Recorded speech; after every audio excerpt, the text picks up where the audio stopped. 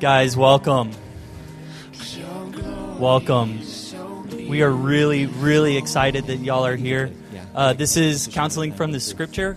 My name is Jack Thurman. I and this gentleman next to me, we are your hosts for today, here to help and answer any questions that y'all have now, later, afterwards. Come find us. We would love to help out. So, like I said, my name's Jack Thurman. I've been here at Watermark probably 3.5 years.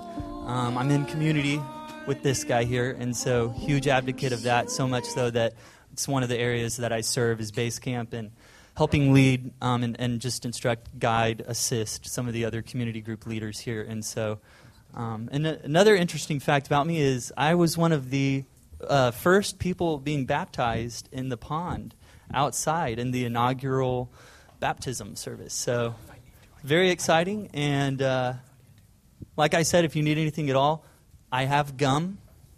Some of us forgot to brush our teeth this morning. I've got that. This is Jared. Welcome, everyone. I'm Jared, and just excited to be here alongside of you today. A little bit about me. I came here from California about a year ago. So if anyone wants to talk 49ers or Angels baseball, come find me at the break. Anyways, I've been at Watermark for about a year, and I'm in community group with Jack and have been getting discipled with Todd. So just very excited to be here. I brought mints, so for those of you that did brush your teeth and just want a little refresher, come see me at the break. And here's Todd Sinelli. Good. Seriously, who wants gum? Hey, welcome, everybody. If you need gum or mints, they're the guys to talk to. I think they have tissues or even the refresher beverages while you're here. So take advantage of them today. Real quick, I just want to introduce myself. You might be thinking, who is this guy and what's he doing here today? My name is Todd Sinelli, and I'm a fully devoted follower of Jesus Christ. That's who I am. Professionally, I've worked a lot of different things, from a trader in the financial markets to used to be a director for an international franchise for a brand, to a professional magician, to a missionary. So a whole different gamut of different things that I've done. Education, did some graduate work here in Texas. I did some postgraduate work as well. But I've been a member of Watermark for a few years, so I actually enjoy being here, and probably some of you have taken a different class, or maybe the One Simple Word. I know a few of you have done that. Been counseling for over 10 years, have a certification in Nouthetic counseling, for those that know what it is, but it's a counseling certification, but that's not the important thing. When you look through the scriptures in Acts 4:13, it talks about the confidence of Peter and John, that the Sanhedrin, the members of the Sanhedrin, took note of these guys because they were untrained, uneducated, but they took note of them because they had been with Jesus, not based on their pedigree or anything else. So just encourage you. Some of you are coming to curious about how to counsel, and we'll get through that. I'm also an ambassador. I'm an ambassador for the word compassion, which we'll talk about a little bit later, but also for the organization Compassion International, which looks to stop poverty in the name of Jesus for a lot of orphans across the nation. Discipling, there's some people here actually from Chicago. Where are James and Amanda? Yeah, these guys have been in Bible studies with me back in Chicago when I used to live out there. So the next round is Jack and Jared and some other people. So really believe that we're to teach what we've learned to others so that they can grow in the grace and knowledge of the truth of our Lord. Today I'm going to focus on how to counsel from the Scriptures. We're going to go through what to do and what not to do in a counseling situation. And I have Scott O'Malley here. Scott has been a friend. We've counseled in Chicago. We've counseled in Dallas. We have done presentations for church pastors as well as for just church lay people in Chicago as well as at different places. And it's just a privilege and opportunity to have Scott here to weave into the presentation as well. So give a round for Scott O'Malley. Not sure if can you hear me? My mic on at all? Okay, just checking there. All right, great. I brought this up just in case.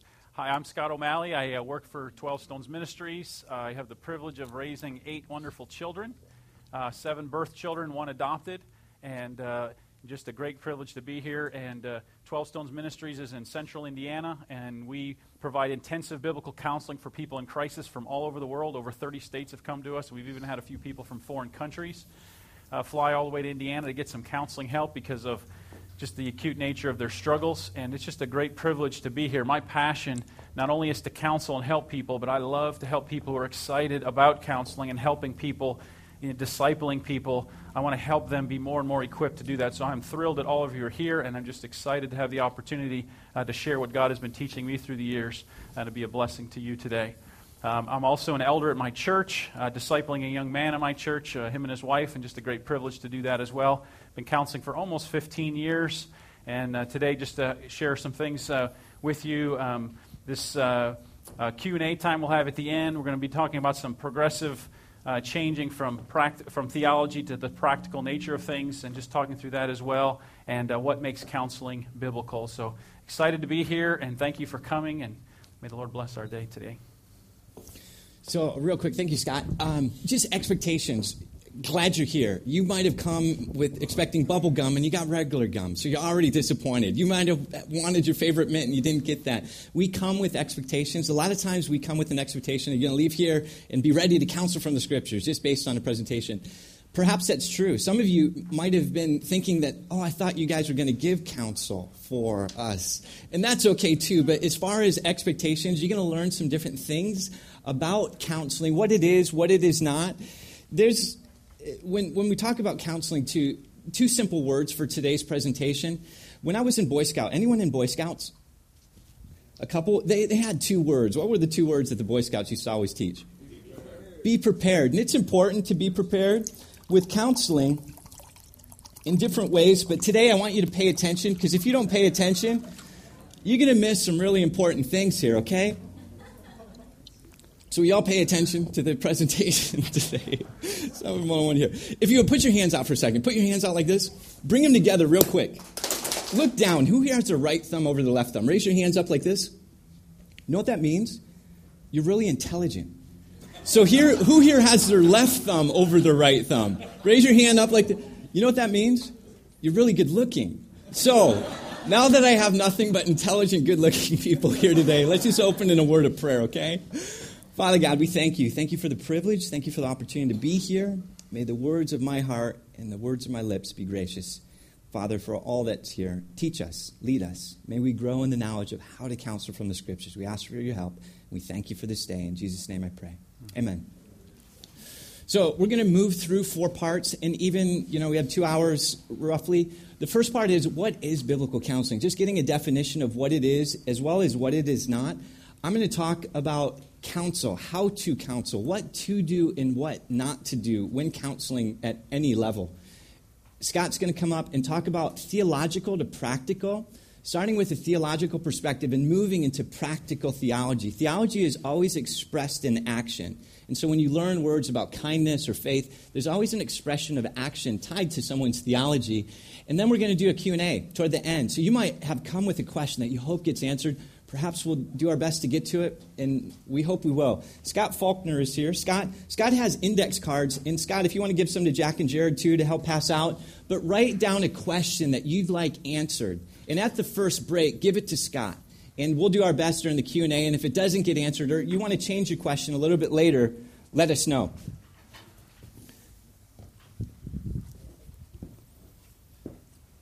So the first part is we're just going to talk about biblical counseling, what it is and what it isn't. So Scott, would you going to take it from here? Thanks.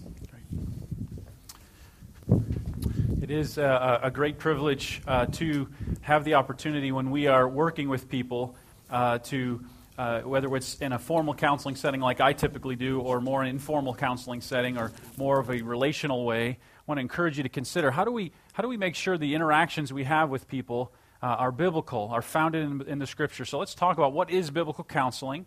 And the first thing we want to talk about, you got Todd, you with me there? You can scroll for me. We have, what makes biblical counseling biblical, first of all, is that it's Bible-based. It's rooted in the Scriptures. Anytime you're trying to do a work of discipleship or counseling, we want to recognize that the Bible is the source of truth for our help. 2 Timothy 3:16 and 17 says, all Scripture is God-breathed and is useful for teaching, rebuking, correcting, and training in righteousness, so that the man of God may be thoroughly equipped for every good work. Counseling, discipleship, ministering to hurting people is a good work, and the Bible says of itself, we are thoroughly equipped through that avenue, through the truth of Scripture. And what we don't want to do then is take the truth of God's word and blast people with it, hurt them with it, use it to condemn them or shame them in any way. We want to do it with a balance of truth and grace as we speak about, as John talks about Jesus in John chapter 1, verse 14. He is truth and grace, and we want to be personified. Those of us who serve one another in love in these ways, we want to be personified by truth and grace. We also want to have a biblical view of man. Man's greatest problem is not that their self-esteem has been injured or they think lowly of themselves. We want to help them to recognize their biggest struggle in viewing man is Isaiah 59:2, but your sins have separated you from your God so that he does not hear. We want to help people to be in right relationship with the Lord Jesus Christ. We recognize that our sin has separated us from God. And though our sin has separated us from God, God demonstrated his own love toward us that while we were still in sin, he died for us. And we want to help people to put their faith and trust in the life, death, and resurrection of the Lord Jesus Christ, and that he is their Lord and their Savior and their King and their friend. And so we want to help people to recognize that their biggest struggle is how they've been separated from God, and help them to see that in this next point, Christ-centered counsel, Christ-centered encouragement, Christ-centered wisdom is their hope. It's the gospel of the Lord Jesus Christ that transforms people. It's the gospel. It's the good news of the gospel. It's 2 Corinthians 5:17. Therefore, if anyone is in Christ, he is a new creature. We want to help people to be new creatures in Christ. We want to give them what God has to say from the Scriptures, balanced with truth and grace.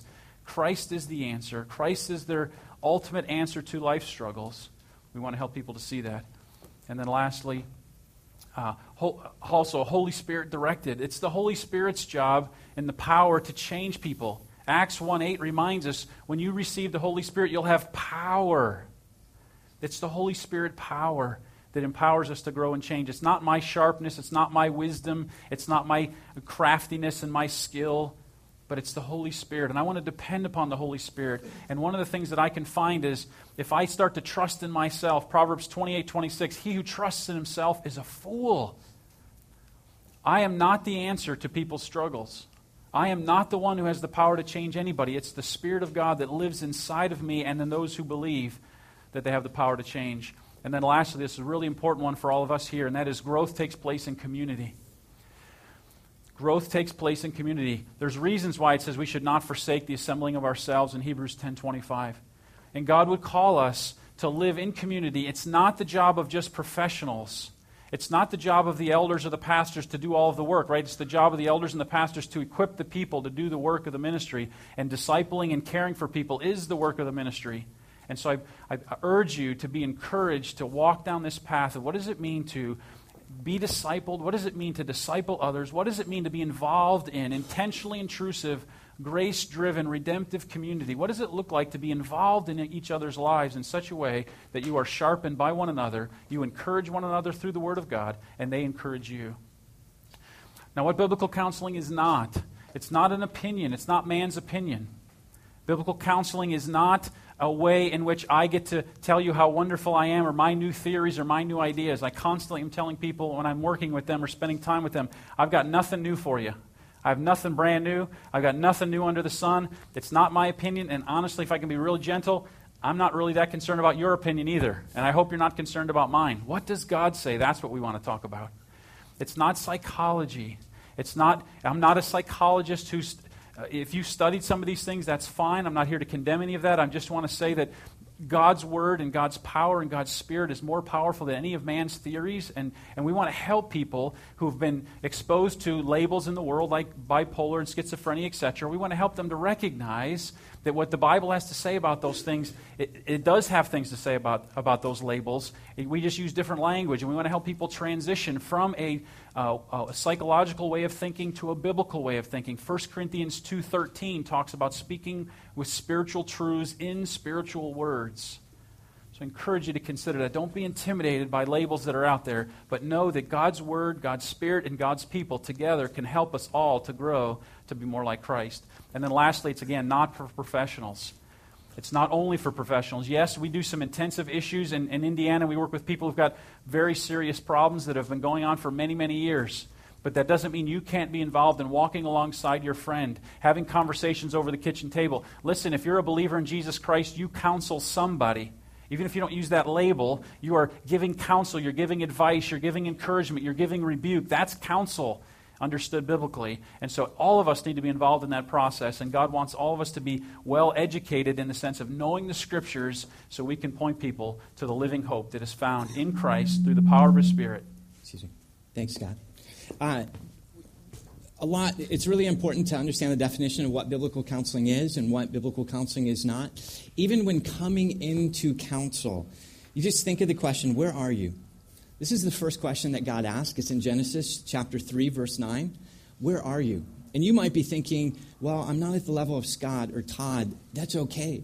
We all start at a certain level, and to grow in the grace and knowledge of the Lord is a progressive journey. But it starts by recognizing where you are. And when God asks that question, you can answer that question any way you want. Geographically, physically, intellectually, professionally. When you're in a counseling situation, you want to see, just like you go into a mall, right? There's a big map, and then you're looking around, and there's a dot. And what does the dot say? You're here. This is where you are. Getting an understanding of where the counselee, or even where you are, is really important. So sometimes people are in a box, and they don't even know how they got there. Or they don't even know what's going on, or they have some blind spots that they don't see. And that comes through as you have some conversations with them. Everybody has data. You have information. You have things about your life, about your story, about who you've met, about how you've learned your theology, about different events that have happened to you, and even circumstances, as well as emotions that are very common, that are data, and sometimes it's locked in. In Proverbs 20, verse 5, it says, the plans of a man's heart are like deep waters, but a man of understanding draws them out.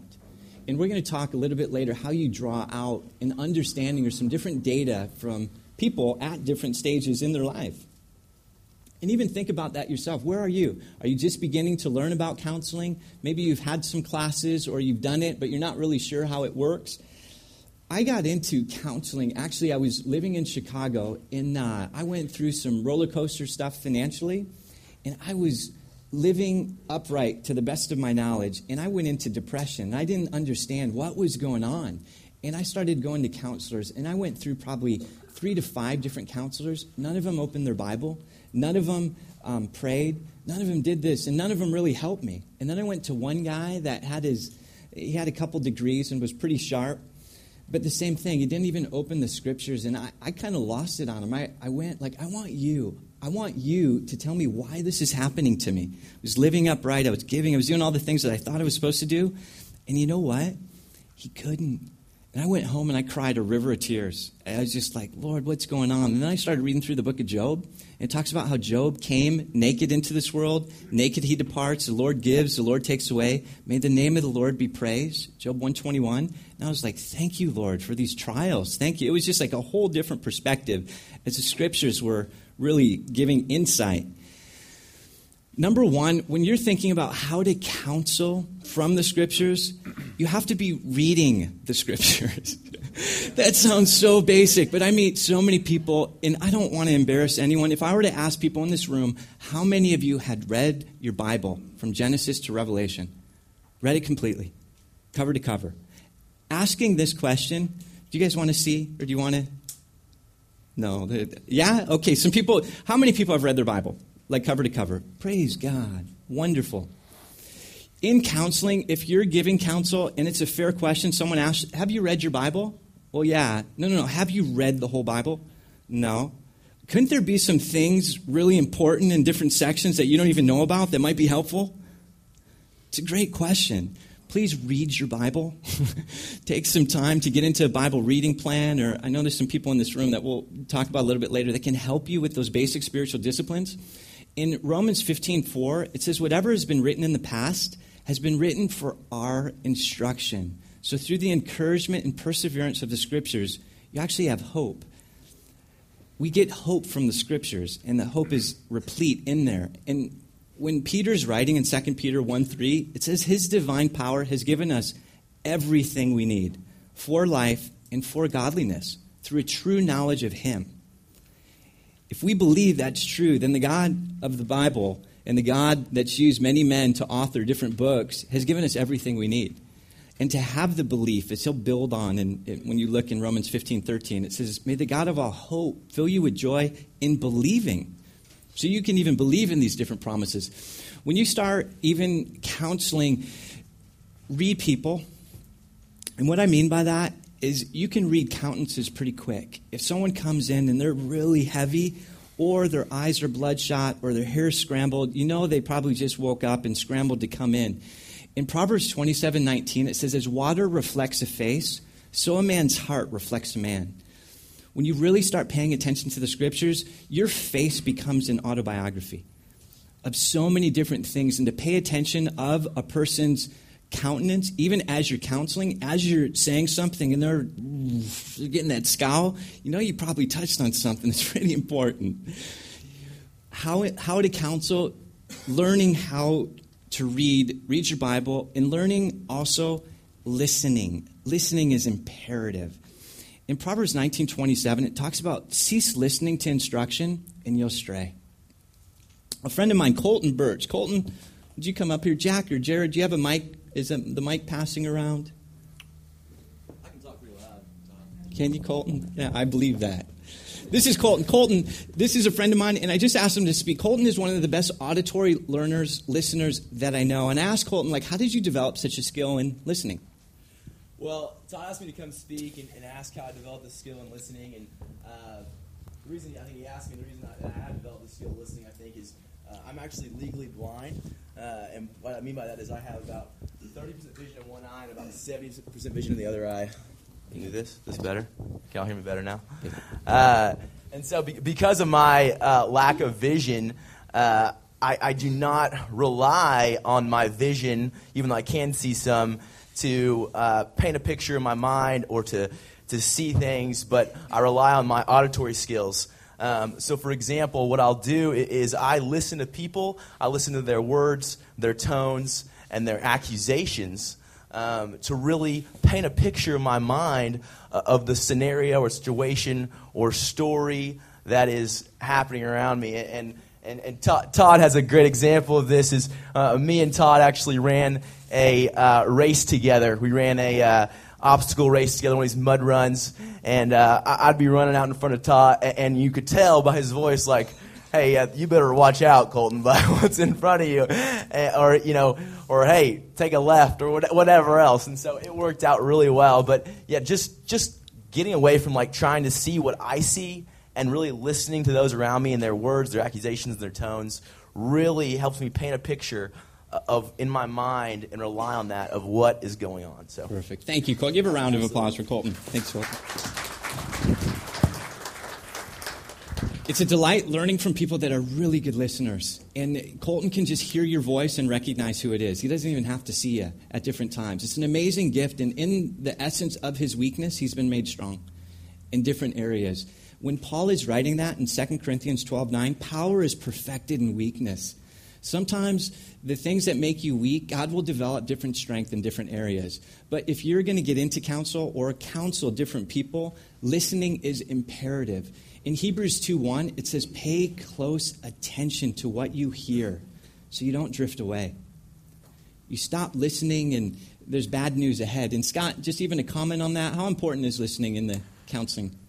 Yeah, I think listening is really critically important in counseling, of course, because you get so much information. But even I'd really encourage you to think personally, and just when you are spending time with your friends or in a Sunday school class or a community group or whatever it is that you have, are you checking in with people? Are you listening to what's going on in their life? And one of the things that happened a number of years ago is I used to work with go to church with a firefighter, and if you know much about firefighting, they typically often have inappropriate pictures all over the place in the firehouse. And this is a man of God trying to live life with integrity. And so listening to his struggles and trying to encourage him and different things he can be doing, and then checking back in with him. And just the idea of being interested and showing you're listening by following up with questions you talked about a week or 2 or 3 ago. And just continuing to practice the art of listening and paying attention is just so critically important in relationships, whether it's in counseling or in just discipleship or friendship. Thank you, Scott. You know, you're reading the Bible, you're reading people, you're listening attentively, but you're also continually learning. A good counselor is a good student, always learning. In Psalm 111, it says, "Great are the works of the Lord. They are studied by those who delight in him." Just studying God continually and perpetually, as well as in Psalm 19, it talks about by the commandments of God, you're warned. And in keeping them is great reward. There's warnings in the Scripture. Do not do that. And sometimes you're going to plead with something. I beg you, on behalf of God, do not do that. You don't know what awaits. And there's other times I want to encourage you to be rewarded. Faith without, Hebrews 11:6, without, how does that go? Without faith, it is impossible to please God. And he's a rewarder to those who earnestly seek him. God has promises, but also as you're learning, in Luke 6:40, it talks about when a student is fully trained, he will become like his teacher. Be discipled. Get into a discipleship relationship. A lot of times in counseling, you'll ask questions in regard to who are you learning from? Who's influencing your life? In Proverbs 13:20, it talks about he who walks with wise men becomes wise, but a companion of fools suffers harm. Parents, I know any parents here, you're so concerned with who your kids are with. Because you know they're going to learn some things that maybe they don't teach at your house. So who is being discipled, or who are you being discipled for? Even who are you learning your theology from? Very important in the counseling. So a lot of times, too, I want to talk about 3 doors. You come into a room, there's 3 doors that a counselor will enter into as you're counseling someone. The first could be condemnation. And no one here in this room would do this, but you start condemning the person. Like, I heard what you did, and how could you do that? What's wrong with you? Don't you know? I thought you said you're a Christian. That's bad. That's wrong. This condemnation just comes like a hammer. In Romans 8:1, it says, "There is no condemnation for those who are in Christ Jesus." If the person is feeling condemned in the counseling situation or in the dynamic, a small group, you're talking to the person, it might be that they don't know the Lord. And the verses are condemning them in some ways. When you look through the Scriptures, when Jesus is at the woman with the well, or actually caught in adultery in John chapter 8, all these guys had stones, right? They're ready to condemn her.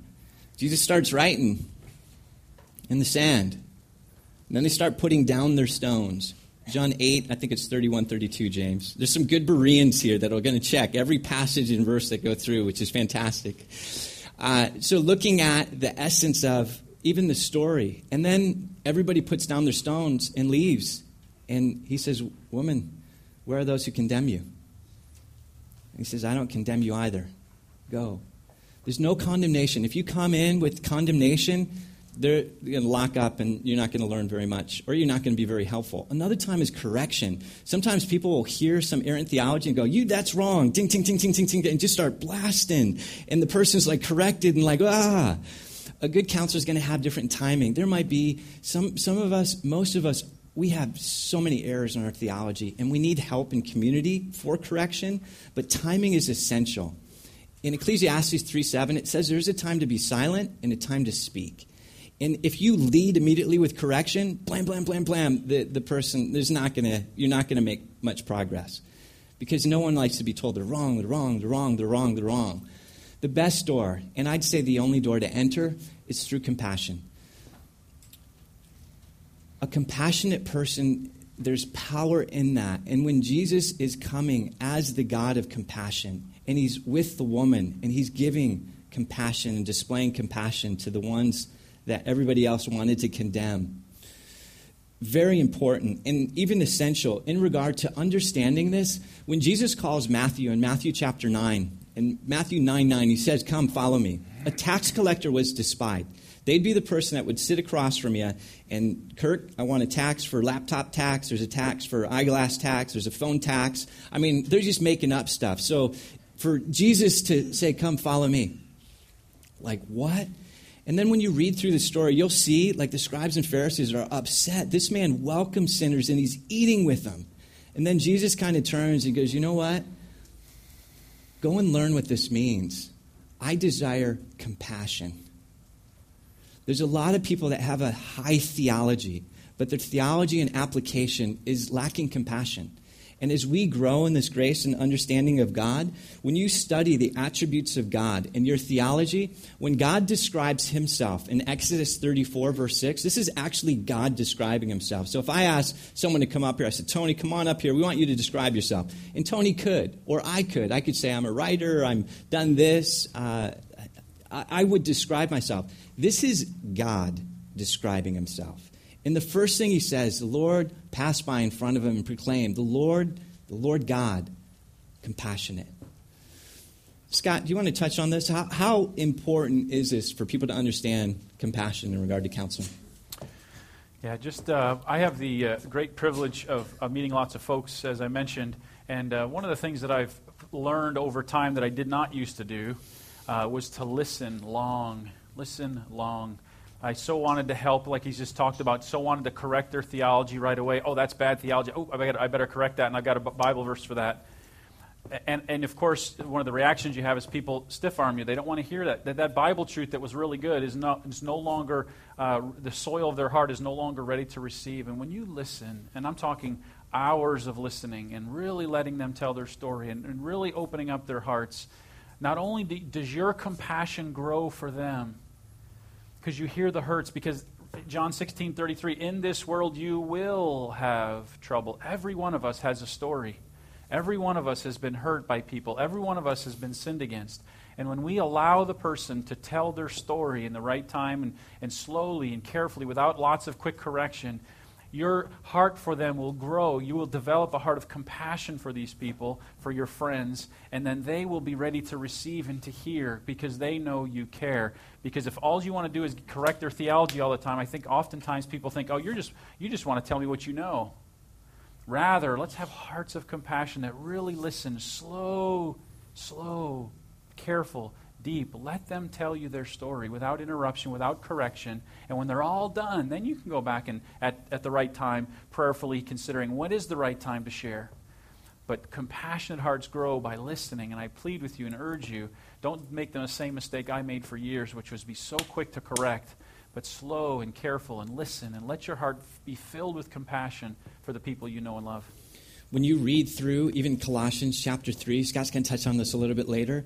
Anyone know? I know some people are memorizing some passages. Colossians 3:12. I already put it on. It goes that. It's talking about literally, beloved, those who have been chosen of God, clothe yourself with compassion. Almost as you get dressed today, you're clothed with putting on a pure heart of compassion.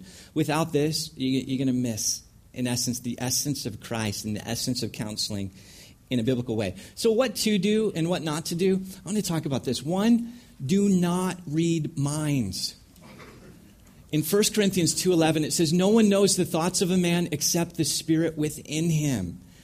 If you're sitting across with someone and go, I know what you're thinking, Camille. Totally know. I got it. Yeah. Like, how can you know what I'm thinking? The Bible says you're not able to do that. More disagreements or disruptions occur when people start reading minds. You might be thinking, like, what's going through your head, Mark? Waving your hands or caressing your hands and back there and go, I don't know what he's thinking. He might be thinking, I'm going to go get a banana split in a little bit. I have to ask a question. What are you thinking? What's going through? Do not read minds.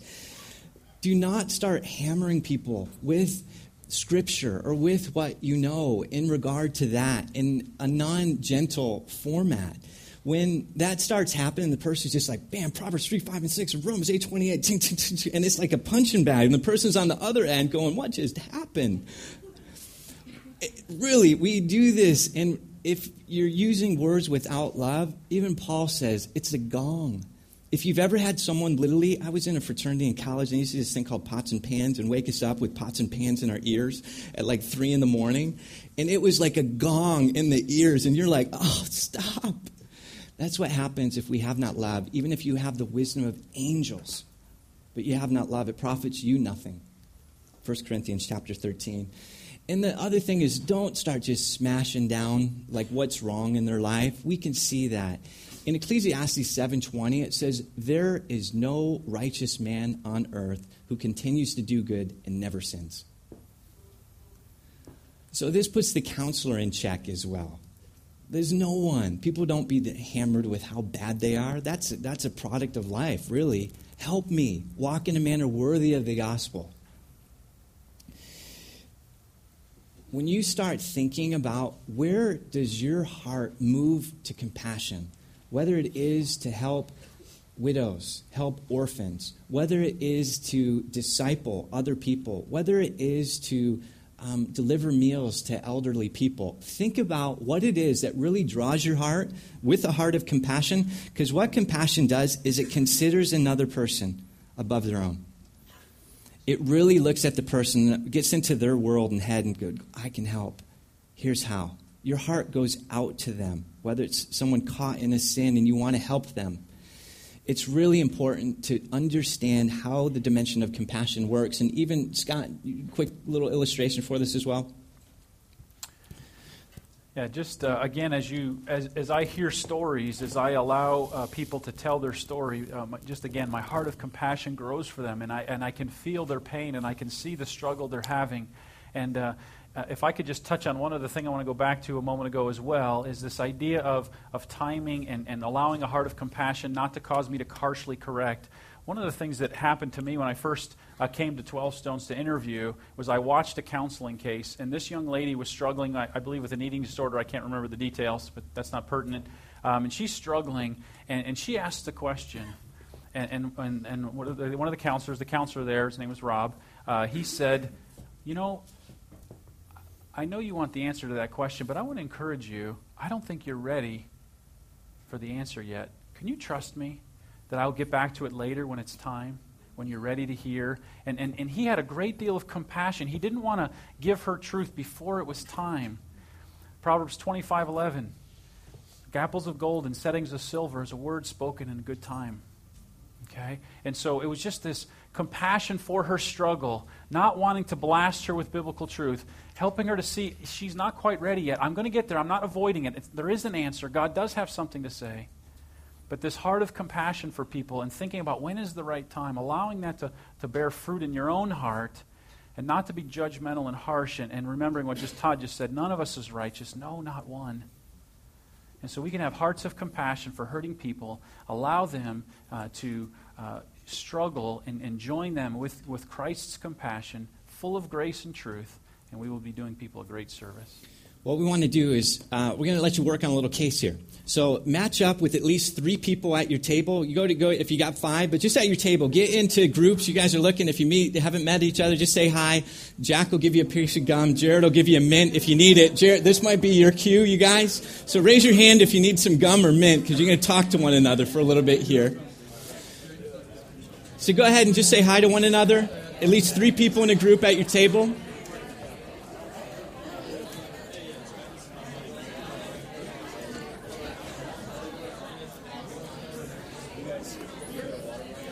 Okay, here you go. Here's a case we want you to read through. John and Jane have been married for 3 years. They joined your small group about 6 weeks ago. Jane went in for a physical exam last week and discovered she has a sexually transmitted disease. They want to discuss this with you tonight. Where would you begin? Discuss. 5 minutes. Just 5 minutes. Go ahead. How'd you do? We're curious. Jack and Jared float around just to find some different... I can probably do that. Different questions. What questions? How did you guys choose to begin the discussion on this? Anything come to mind, Tony? What did you guys have? We didn't want to jump to conclusions. We hear this, or we read this up on the screen, and my mind immediately went to the fact that, well, you know, maybe the woman is this, and the guy's angry, the woman's ashamed. And our team here goes, well, we're just reading this. How do we know that's really true until we actually have heard the story? Something about don't read. How about you guys? Any comments? We had a doctor in our group, and he wanted more history. Okay. That happens. How about here? Anyone share some different discussion points that you had? Yeah. Go ahead, Mike. Curious to get your feedback. I was brought up under the assumption that God won't give you anything that you can't handle. You know, you hear that all the time. Okay. I just learned last week that actually God gives you a lot of stuff you can't handle. I mean, there are people who've committed suicide and done things. Yeah. it's when you're given something you can't handle, where do you turn? And so in this, kind of just coming in with compassion, but saying, hey, look, you can, start that we can handle anything if we turn to the right source and just try to start from there. I like it. Good. We'll dialogue a little bit more. Any other feedback or comments that you had? This was a lively group back here. Brandon, what were you guys chatting about? We were just chatting about how just kind of just listen and just listening and asking questions, guiding them, and you build compassion that way, just like you guys are talking about. What questions did you want answered? How did that make you feel? Over here. Anything else? What questions did you want answered? What's happening in your relationships? How's this affecting your relationship? Okay. How about over here? Big shots. Any comments? We just said, how does it make you feel? How does it make you feel about the other person? And just kind of get their feelings and stuff like that. Who would you ask that to, John or Jane? Both of them. Okay. Any other comments or feedback from that discussion? Pray. Sure. Condemn them, right? Or, this is typical. We get in life situations and things happen. And even some questions, perhaps, Scott, that you'd start the session or even to consider. Yeah, the first thing has already been covered very well, is just a lot of listening, trying to understand, allow the story to unfold, hear both sides of the story. And certainly asking at some point, I'd want to hear, hopefully they'll just volunteer it, but how did that happen? Where did that STD come from? And then the other thing, of course, I'm going to want to find out is what's been going on in their marriage for the last 3 to 6 months or a year, depending on how long that problem, obviously there's been some form of infidelity at some point here. And so finding out where in the process they started to drift and what has been going on, how long has it been going on, just kind of the severity of the situation, of the drift, of the distance, if there is one. There's so much you don't know about what's happening in this case. Are they believers? Do they believe in Christ? Do they want biblical counsel? Do they believe in the Scriptures? Has God given them something they can't handle? Who is this God you're referring to? What's their theology? What's their concept of forgiveness? What's their concept of reconciliation? What's their concept of bitterness? There is so many things you don't know. And if start into condemnation, or how could you? You're married, or you're coming to our small group. People in our small group don't do that. Right. Or the condemnation or the crowd. That's a good one. We'll go, thanks. So you know there's a lot of stuff that comes up, and it's probably like, no, that is our small group. Or that was our case we had last week. And so many things that could occur. A question in the back?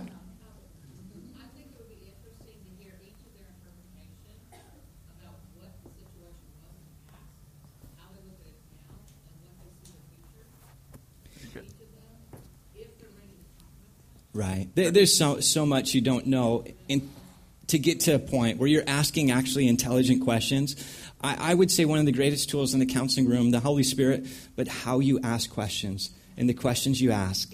And not in what's called a conversational implicative. People will ask questions to just push things in a different direction, and because they want to take them there.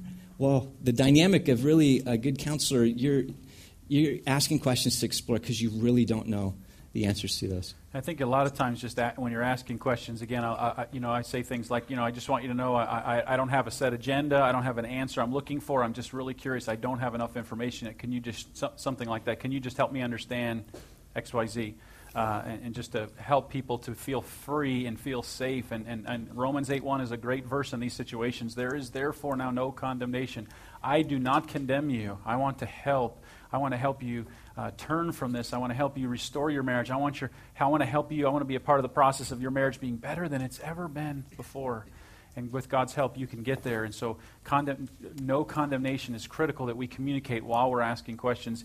I think saying it and then also the way we ask the questions together, both of those things in tandem can really help people be willing to open up in a difficult situation. Thank you. And just moving on that, here's what to do in counseling. You need to ask questions. Actually, in my training, that was a case, and it's a real case. I had to come up with 50 questions to even begin the counseling session.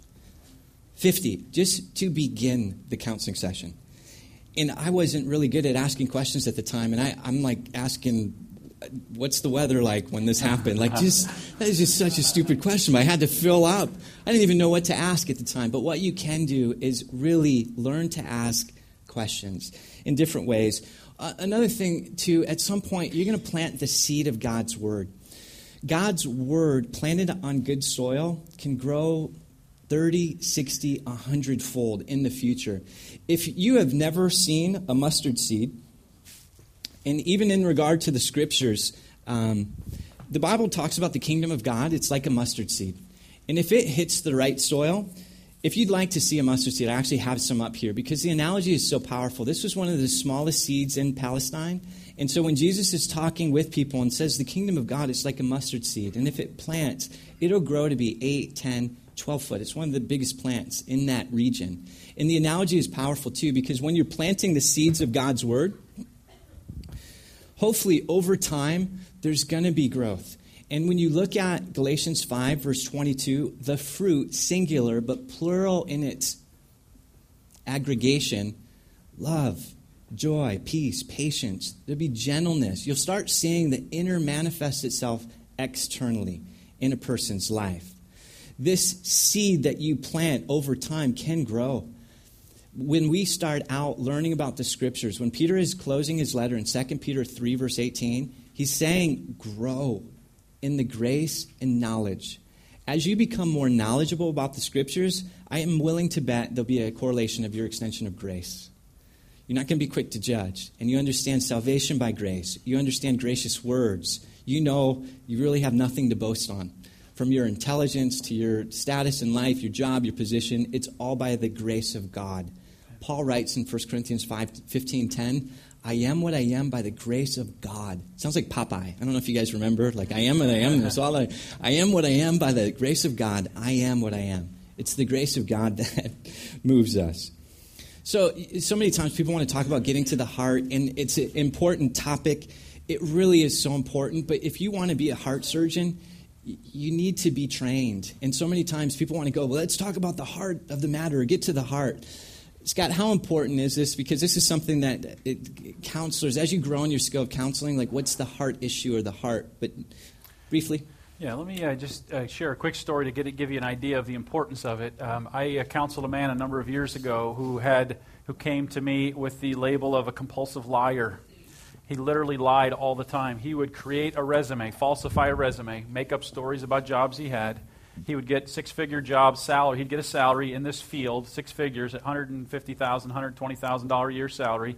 He would do the job for 6 months, and by the end of 6 months, they figured out he's not qualified, and they would fire him. So what would he do? He would falsify another resume and create another story and go get another job making over $100,000 a year. And he did this type of thing for 2 decades, 20 years of chronic lying.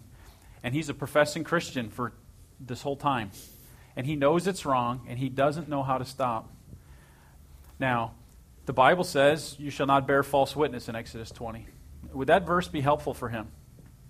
No, it wouldn't help him at all. He knows that. He goes home, and he is severely depressed every night when he goes home because he knows he lied all day. This lying got so bad that he would actually, his wife would call him on the cell phone and say, what are you doing right now? And he'd say, oh, I'm on a sales call. And he'd actually be in the McDonald's buying a $1 sweet tea, and he would lie to his wife. And the importance of getting to the heart is if I just tell him all the Bible verses about lying and how in John 8 it's the speaking the devil's native language, he already knows all of that. It's not helpful.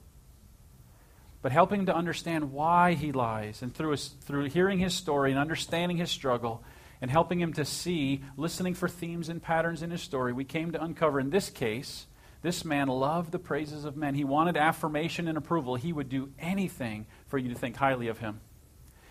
And when he saw that, we were able to connect the dots for him to help him to see that, and we called him to a place of repentance over that heart issue, not the lying. One of the things I told him when he first came was, lying is not your biggest problem. And he told me later, we became friends later, he told me, he about walked out the door, he said, what do you mean lying's not my biggest problem? That's exactly why I'm here. But I had to help him to see he didn't understand that the fruit at the top of the tree, so to speak, if you think about your behavior as fruit, the fruit at the top of the tree was the lying, but at the root of it, he had something much more significant than the lying. It was his love of the praises of men, and he needed to repent of that and be much more concerned about what God thought of him and much less concerned about what others thought of him. When he made what Christ thought of him more important than what others thought, he was free. He became free. He repented of that sin, and he was free in Christ, and then he began to bear much good fruit. Thanks, Scott. Good. So we're going to talk a little bit about what you can and cannot do for counseling. There's different things that you really need to understand as you develop skills as how to counsel from the Scripture. First thing you cannot do, you cannot save. In Acts 4:12, it says, salvation is found in no other name. There is no other name given to men upon which we must be saved. When you look at James 1:21, it talks about remove filthiness. So with humility, you can receive the word of God, which is able to save your soul. Faith cometh by hearing, and hearing by the word of God. Romans 10:17. People come to faith as you become an ambassador of God's word. In different ways, you cannot save. That is God, and I don't think God would give that. You look at the development of the disciples, like the power of salvation. And John, what do you think of when you think of the Apostle John? Loving, he's nestled on Jesus' bosom, right? He used to be called the Son of Thunder. When him and Peter are walking, there's people doing stuff in the name of Christ, and like, Jesus, think we should call down fire from heaven on those guys? Make them stop? And he's like, what? What are you guys doing? Where are you learning this? But such a transformation into the heart of love and compassion as he understood. That man's transformed. Even the impetuousness of Peter. Peter is saved. Truly, when you read through 2 Peter and 1 Peter and 2 Peter, you cannot sanctify. John 17:17, sanctify them with your word. Your word is truth. Sanctification comes with a constant outflowing and pouring, washing over of the word of God. It's the word of God that performs the work in you. In Acts 20, verse 32, he's saying, I'm entrusting you to God and to his word, which is able to build you up. The scriptures are so important to understand that the scriptures teach us we cannot save. The scriptures teach us we cannot sanctify. What you can do is follow God's instructions. In 2 Corinthians 5:9, Paul says, make it your goal, make it your ambition to please God. Do you even know what that means? How would the relationship with God be pleased over time? And as you learn to please God, you'll learn to have pleasing relationships with one another. Because you think about how, and you think about where we're going to go next, from the theological to the real practical. So we're going to take a 5-minute break to kind of flow through. Scott Faulkner, will you raise your hand? If you have a question that you wrote down, or if you haven't yet, write down a question, because we're going to do a Q&A in the last part. So make sure you grab Scott and go from there. So let's do 7 minutes, so you can stretch, get a refreshment, and then we'll start promptly right when we come back. Sound good? Thanks, guys. All right, if you could have a seat. If everyone could have a seat, please. We'll get started here in just a moment.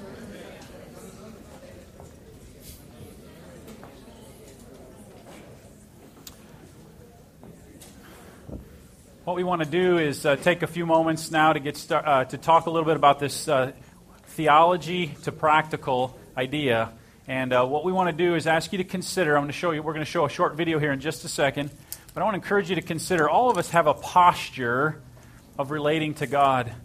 And this is Sky Jathani. He's going to share four different postures, 4 different insufficient postures of relating to God.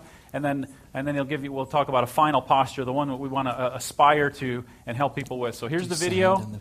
And go ahead from here, and we'll talk about it in just a moment. Can you put sound on this video?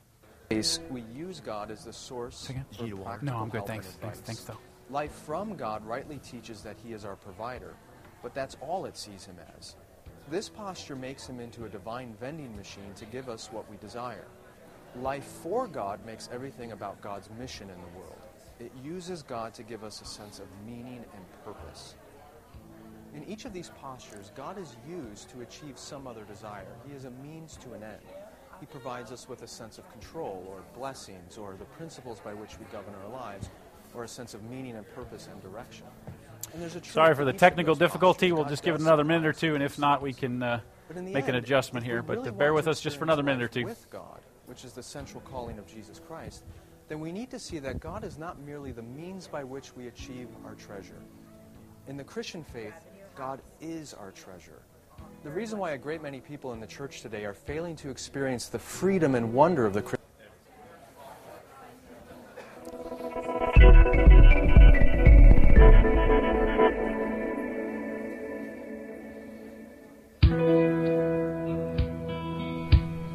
A few years ago, a sociologist studied the religious lives of teenagers. What he concluded is that most of them had a view of God as either a divine butler or a cosmic therapist. In other words, they weren't particularly interested in God himself, only what he could do for them. This really shouldn't surprise us because most religious traditions teach us to use God to achieve some other desire. For example, in many traditions we're taught that we should live under God. By obeying commands, we're told God will bless us and be on our side. The idea is to use God to control one's life and world. Life over God says following the right principles is how to guarantee a good life. In this case, we use God as the source for practical help and advice.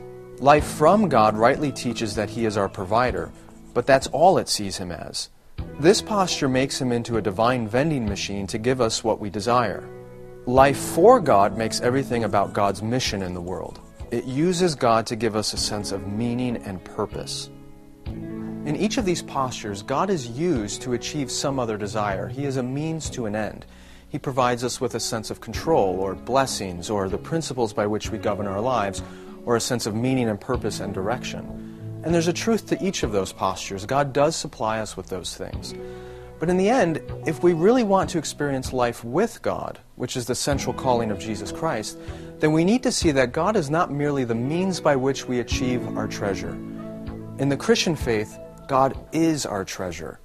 The reason why a great many people in the church today are failing to experience the freedom and wonder of the Christian life is because they've never been taught to actually desire and want God. They don't treasure Him. Instead, they've been taught to merely use Him to achieve some lesser desire. To make sense of what a life with God actually looks like, let's break it down into 3 parts. Imagine someone dreaming of a new house, or a vacation, or a vintage Mustang. Life with that new car begins with dreaming about it, envisioning it, treasuring it. The same is true of life with God. We must first have a clear vision of who He is, His beauty, His goodness, and His love. When we don't have a clear vision of who God is, we're not going to desire Him. We won't treasure Him. At best, we'll seek to use Him to achieve something else. But in the Scriptures, we're told that all the fullness of God was pleased to dwell in Jesus Christ, that He is the image of the invisible God. In Jesus, we are given a clear and ravishing vision of who God is, of His beauty, of His love, of His goodness, and His power. That explains why people were crawling over themselves trying to be closer to Christ. Sadly, today, few people are given a clear vision of who Jesus is, even within the church. Instead, we're given some lesser vision, a vision for the church or its growth, a vision for mission or for a better life, a happier family, a more successful job. And when that happens, God is reduced once again from the end and desire of our lives to just the means by which we achieve these lesser things. But treasuring isn't enough. You can dream about a vintage Mustang all day, but in order to live with it, you must actually acquire it. After treasuring God, we must be united with Him. By Christ's death and resurrection, the sin that has separated us from God is removed, and the way is open for us to be united with Him once again. In Christ, we are reconciled to God. We are united again with what we treasure most. Many people have come to believe that the gospel is about how we get into heaven. But if that's the full understanding of the gospel we have, all we've done is reduce God to a means to an end again. He's how we avoid hell. But the truth is, the gospel's not about how we get into heaven. The gospel is about how people get to God. It's about being united again with Him when He's our treasure. Finally, life with God finds fulfillment as we experience Him. As with the previous 2 steps, this one is also made possible through Christ. By His example and by sending His Spirit, Jesus taught us what a life lived with God looks like. It's not just about prayer and reading the Bible, but it's the rich and mysterious mingling of our spirit with His in ceaseless communion.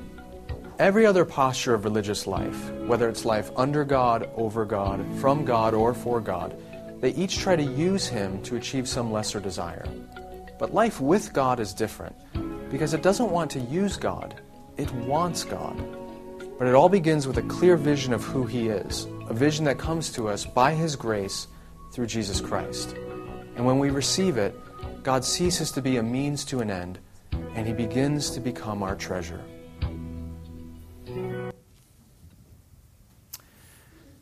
Let me ask you to consider this thought, and I hope you'll mull on it for many, many weeks and months and consider even buying the book and wrestle through that.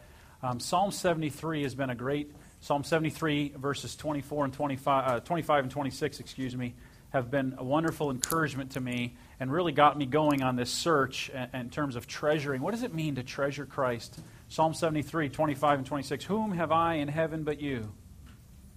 And there is nothing on earth that I desire besides you. My flesh and my heart may fail, but God is the strength of my heart and my portion forever. What a great and glorious invitation we have from God to invite us into fellowship and friendship with Him. And if we look at these postures, this life under God, this is this idea of obeying the rules, of following the commands.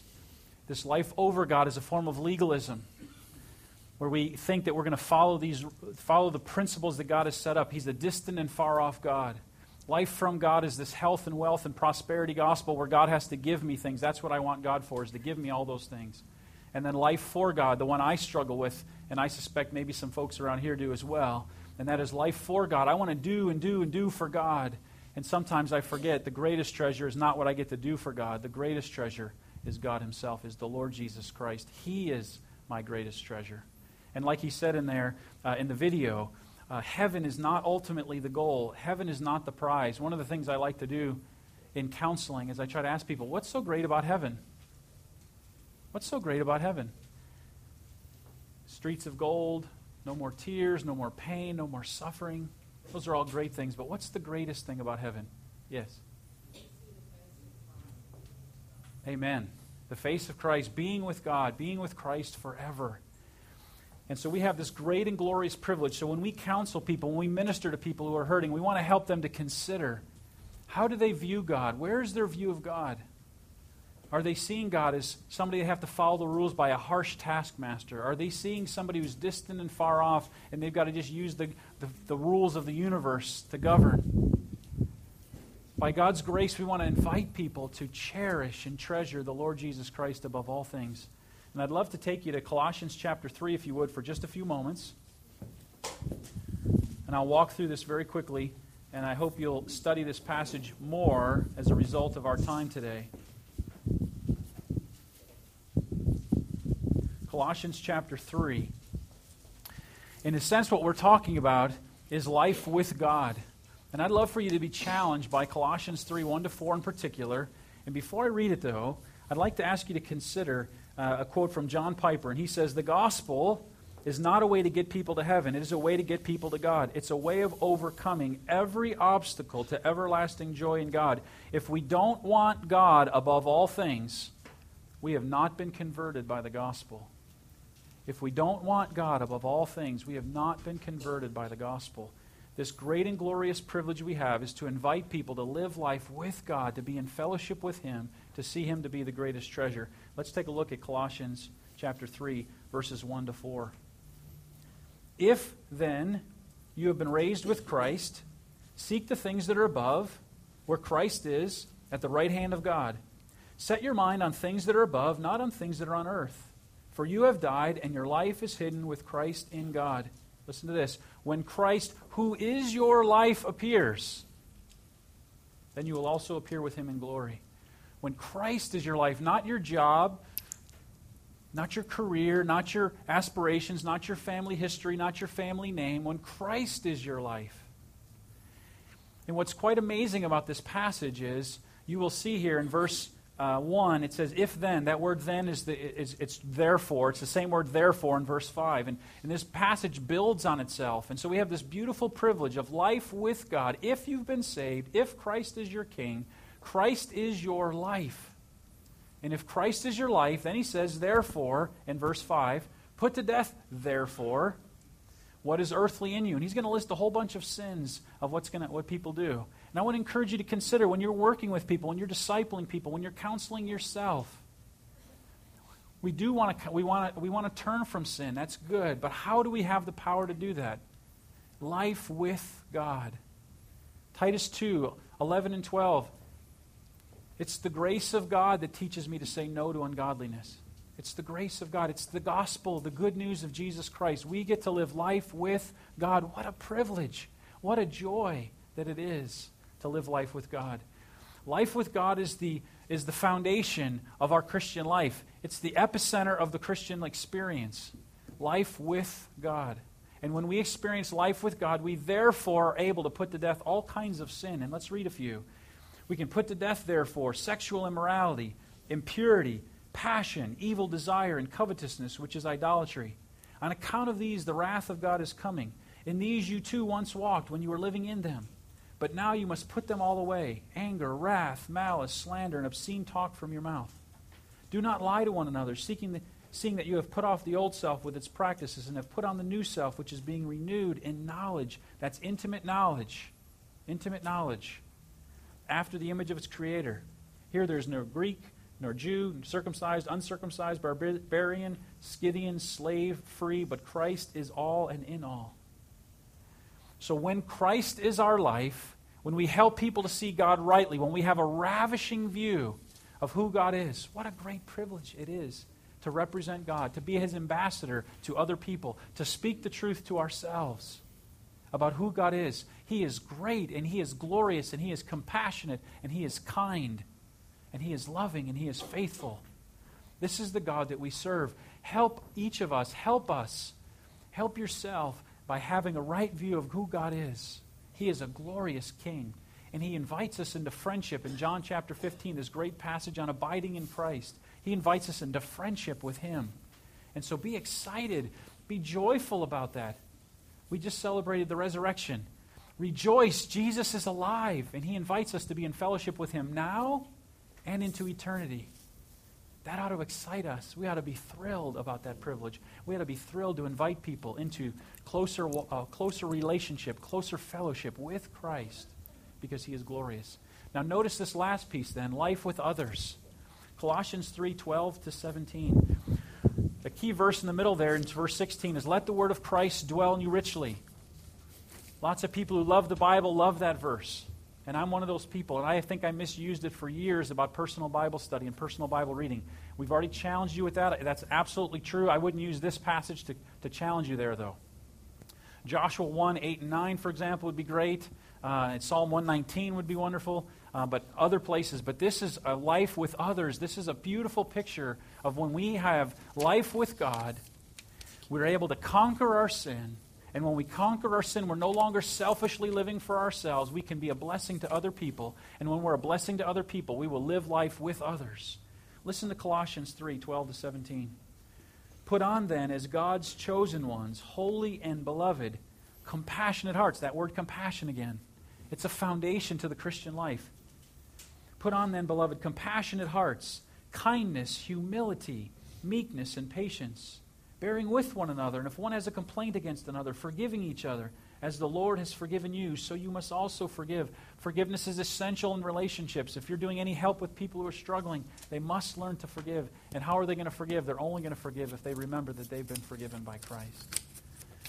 And then in verse 15, and verse 14, and above all these, put on love, which binds everything together in perfect harmony. And let the peace of Christ rule in your hearts, to which indeed you are called in one body. And be thankful. Let the word of Christ dwell in you richly, teaching and admonishing one another in all wisdom, singing psalms and hymns and spiritual songs. Now notice here all these plural words. There's these ideas of hearts and the body and perfect harmony. And let the word of Christ dwell in you richly as you teach and admonish one another. This is a plurality of conversation. This is about the body of Christ together, speaking words of life to one another. Would we be a part of a community like that? Would we be a part of a community that invites people to enter in, to speak words of life and of truth to us, even challenging and convicting? Would we do the same for other people? Would we put on compassionate hearts for one another? Would we love people well?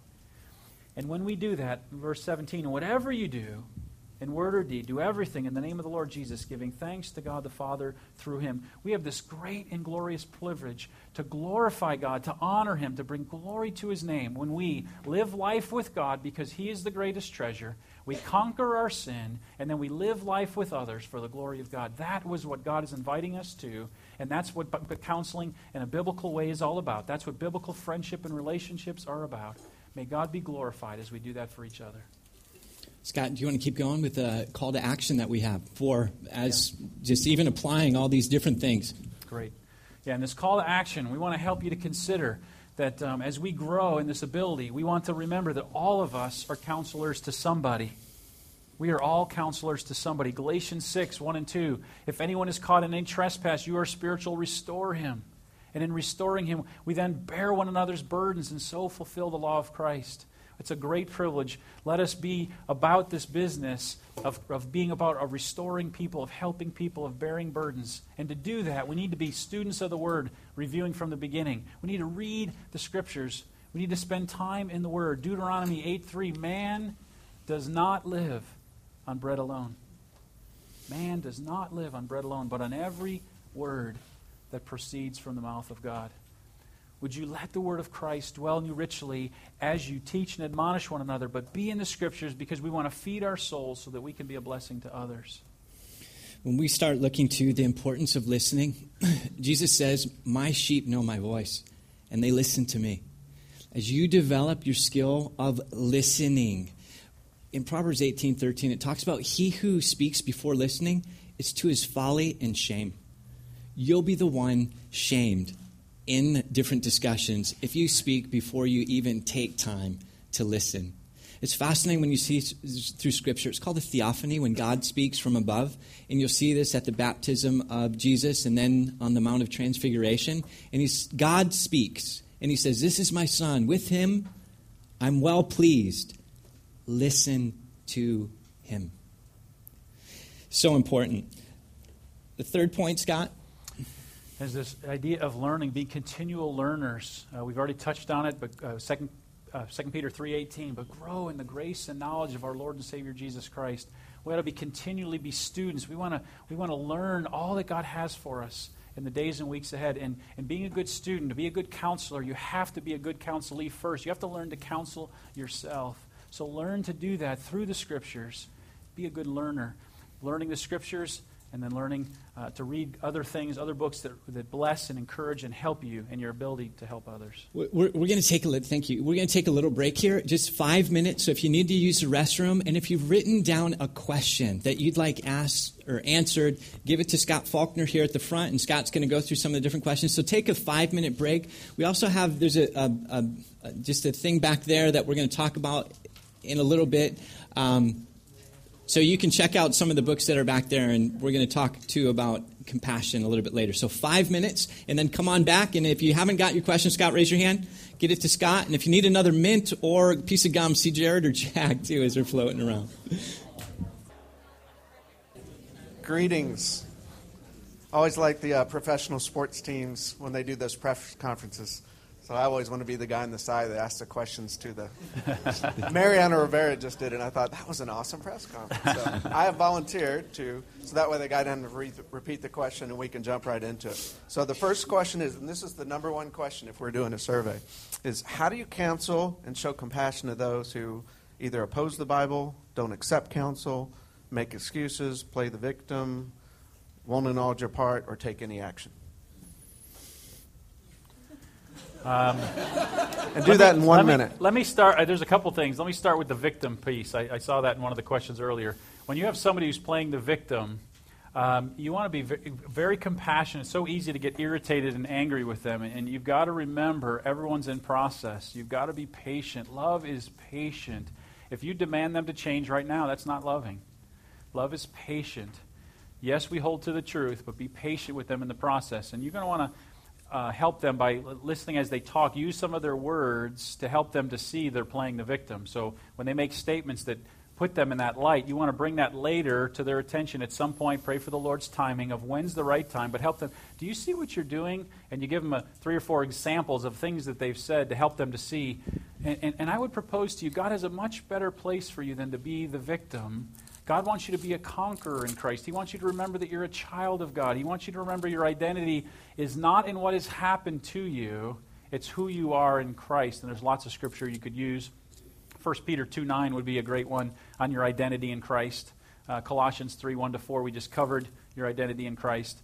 But get them to help them to see that they are playing that role, and then invite them to something better. But you've got to be patient with them, because you have to remember they're in process. Todd, what would you add? It's common, and that is probably a frequent asked question. I like to discern whether the person's curious or serious. And they'll come with questions, and then it'll turn into, it's if like they close their ears. And there's usually a pivot point in the conversation that fine. And you'll see this in the rich young ruler. You can find this in Matthew 19 as well as in Mark chapter 10. Jesus is giving counsel, and he's giving some very specific counsel. And in essence, he doesn't take it.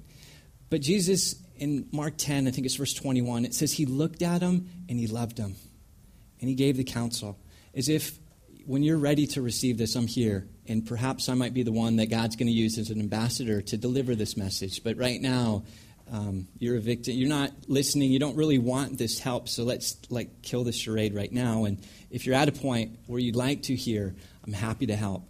But and if I could just jump on that real quick, Luke chapter 15, and having the posture of the prodigal father. The prodigal father lets the person go off in their sin, but he keeps looking. He's still filled with compassion for the one who's wandering, and he's waiting for him to return. And what happens is when the son is away, what happens? He remembers the kindness of his father. Can you read that, Scott? What does it say? 15:20? Luke 15:20. So he got up and came to his father, but while he was still a long way off, his father saw him and felt compassion for him and ran and embraced him and kissed him. So even the essence is you're going to want to I'm not into this either, and return evil for evil or insult for insult. Don't do that. Some of the hardest part of counseling is with tears in your eyes. You're looking at someone and loving them and saying, I'll be here. I pray God softens your heart to get to a point where you do hear. In Proverbs 19:27, it says, cease listening. You will stray. When do we seek help in a difficult situation? And then ultimately, when do we walk away?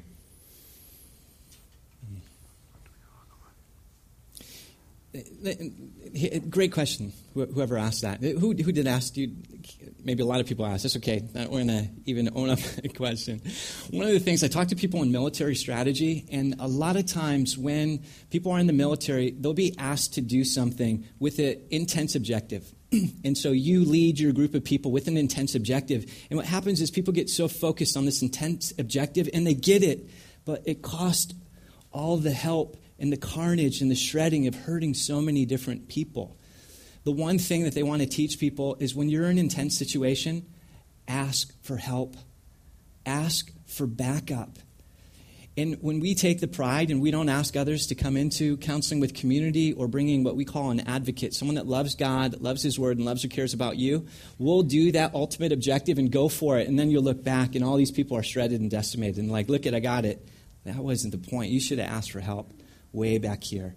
And our pride many times will prevent people. And so I get encouraged when people come to me and they're asking for help. I'm like, that's a softness that I'd like to serve. As opposed to, you look at the scribes and Pharisees, they never asked for help. They wanted to teach Jesus theology. How do we counsel differently when speaking with a believer versus a non-believer? I would encourage you to consider this, and so some would have maybe a different perspective, but I want to encourage you to consider whether you're a believer or an unbeliever, what do you need? You need the same gospel. And so when I'm counseling, every person I know, every person I speak with, every person I talk to gets the gospel, because it's not just for unbelievers to get saved, it's for us to be remembering who we are in Christ. And so I am very much covering the truth of Scriptures, and I'm going to give the gospel to everybody. And consider this, in Matthew 7, he tells us, many will say to me on that day, did I not do this, that, and the other? Meaning they looked like Christians. You don't know who's a Christian anyway. They need the gospel. Whether they're saved or unsaved, they're going to get the gospel of the Lord Jesus Christ. Your sin has separated you from God. Jesus Christ is the answer. He died on the cross to pay the penalty for your sin. He lived a sinless life. He's the only substitute to pay the penalty for that sin. The wrath of God has been satisfied because of Christ, and he conquered sin and death through his resurrection, and now he is your Lord and Savior if you will submit to him. Will you put your faith and trust in him? Romans 10:9, if you confess with your mouth Jesus is Lord and believe in your heart God raised him from the dead, you will be saved. And then it's a journey of living life with God. All of us need the gospel, folks. And so I honestly don't make a huge distinction. Everybody gets the gospel, and they all need to be called to repentance. And whether it's to salvation or to growth in Christ, I don't always know. But they need repentance and faith in Christ, and that they're going to get the gospel every time. In the case that was discussed, we assume the wife was unfaithful. So when counseling couples, how do you manage your personal biases? It's so important. And actually, in Deuteronomy 1:17, it talks about to show partiality as sin. And you'll see that in the book of James as well, going through. I'm thinking it's Proverbs 23:24. He who shows partiality, it's sin. It's not good.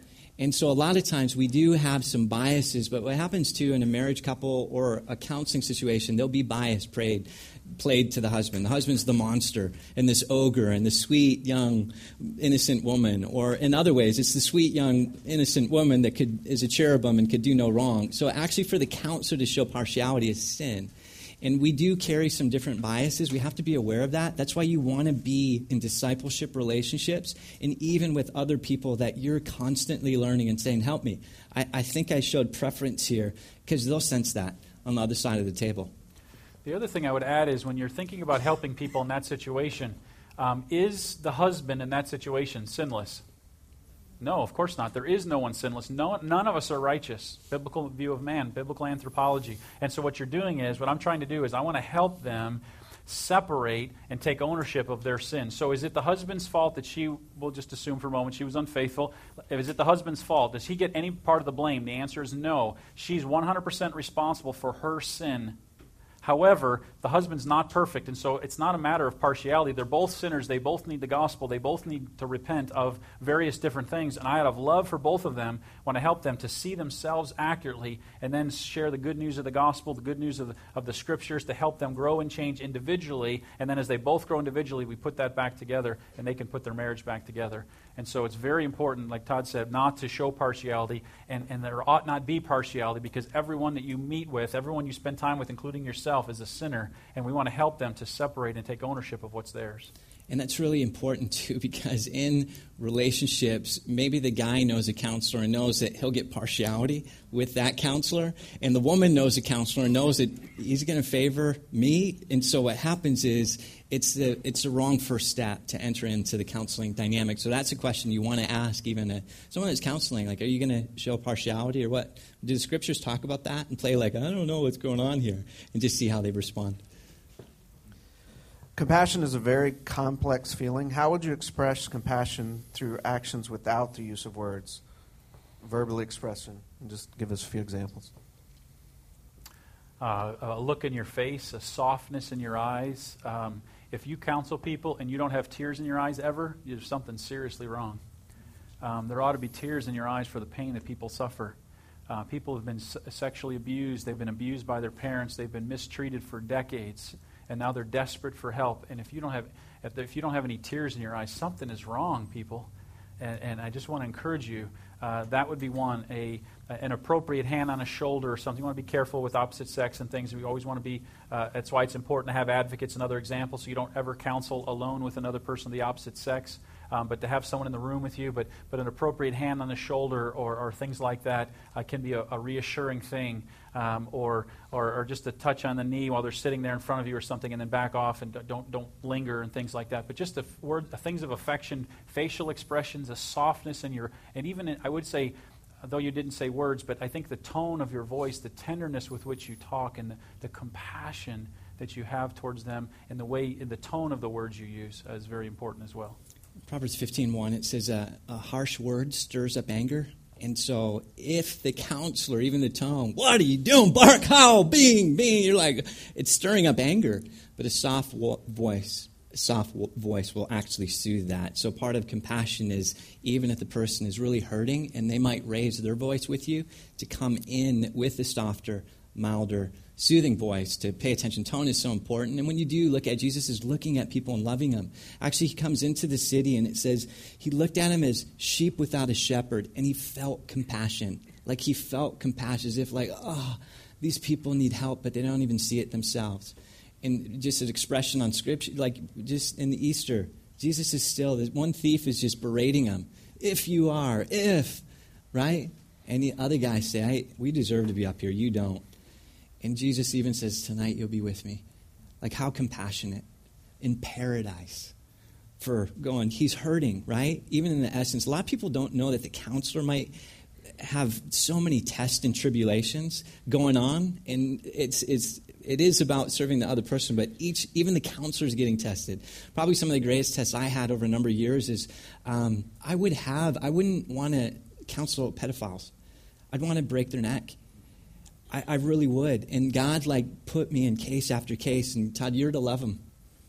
You're to be the herald that I'm going to put in the room. Just going, I don't want to do that. And God softening my heart and hearing how they got to that point, just going, wow, may the grace of the Lord, it's like Jonah in different ways, be upon him. And just coming out like Jonah, I'm still going to do God's will in different ways. But to get to a point, even as Scott was saying, and wants to see a grown man cry, I cry more times in counseling sessions, I care to admit. And even you weep with those who weep, it says in Romans 12. Rejoice with those who rejoice. You might do that in the course of a moment. Sometimes you're with someone and it's like you would celebrate and encourage people to celebrate authentically with you, but also to weep like, I am sorry you're going through that. I'll just add one last thing, this idea of putting yourself in the other person's shoes. Imagine yourself in whatever they are experiencing that they got there. How did that person get there again, like he just said? But put yourself in their shoes and walk, in a sense, down the road with them. Isn't that what Jesus did? He left his place. He left heaven, and he came to earth to walk among us. He lived among us. And would you consider putting yourself in the other person's shoes? And as you do that, your heart ought to fill with compassion, and then allow the Spirit of God to move you to make whatever action is appropriate. You don't want to be robotically, he said to touch the lady's knee, I'm going to touch the knee now. No, that's not what we're talking about. It's a heart of compassion. Good. So good. I've got to mark that out. How do you know your spouse or friend has forgiven you? Can I tab that one? I'd love to take that one. This is a great question, and this is covered in anytime I'm doing adultery or things like that are huge and the forgiveness is necessary. This is great news, guys. Forgiveness is very, very objective. You can know. I can answer that question very clearly. Okay? I'm going to give you three. You got to write down three things. There's a threefold promise of biblical forgiveness. This is how you know if you've forgiven. It's not a feeling. It doesn't matter how you feel that day. It doesn't matter if you're sad. It's a threefold promise. The first is, I will not remember the offense. I will not dwell on is a better way to say it. I will not dwell on the offense. I will not dwell on the offense. Hebrews 8:12. When God speaks, he says, I will forgive their iniquities and remember their sin no more. I will not dwell on the offense. I'll elaborate on that in just a second. The second one is, I will not use the offense against you. I will not use the offense against you. Psalm 103, verse 10. He does not treat us as our sins deserve, nor repay us according to our iniquity. If you repay somebody for what they've done, you have not forgiven them. And then the third promise is, I won't speak to others about it. I won't speak to others about it. I won't speak to others about it. Ephesians 4, 31 and 32. And one of the things I like to say, too, is forgiveness is free. Trust is earned. Amen. And you need to earn trust. Forgiveness is free. I mean, there's a high price that was cost, but respect and trust is earned. So when Paul is writing to walk in a manner worthy of the gospel, there's a time where you're walking in truth. And some of the guys that know me love to say time and truth walk together. Time and truth walk together. So just put a little time in the equation and see what's happened. If they're going to walk in the truth, or time can act as an acid and it'll just dissolve a relationship, or an adhesive. And there'll be more. When Jesus is saying, I am the way, the truth. See what happens with a little bit of time on an equation in regard to their relationship with God and their relationship with you, whether the things that Scott just mentioned are true. Scott, let's take one more. I'm sorry, I got to bug one thing really fast, Todd. I'm really sorry. This is important on the first point, not to dwell on the offense. If somebody's suffering, if they've been sinned against with adultery, for example, are they going to forget, like never remember that ever happened? Of course not. To ask them not to do that is impossible.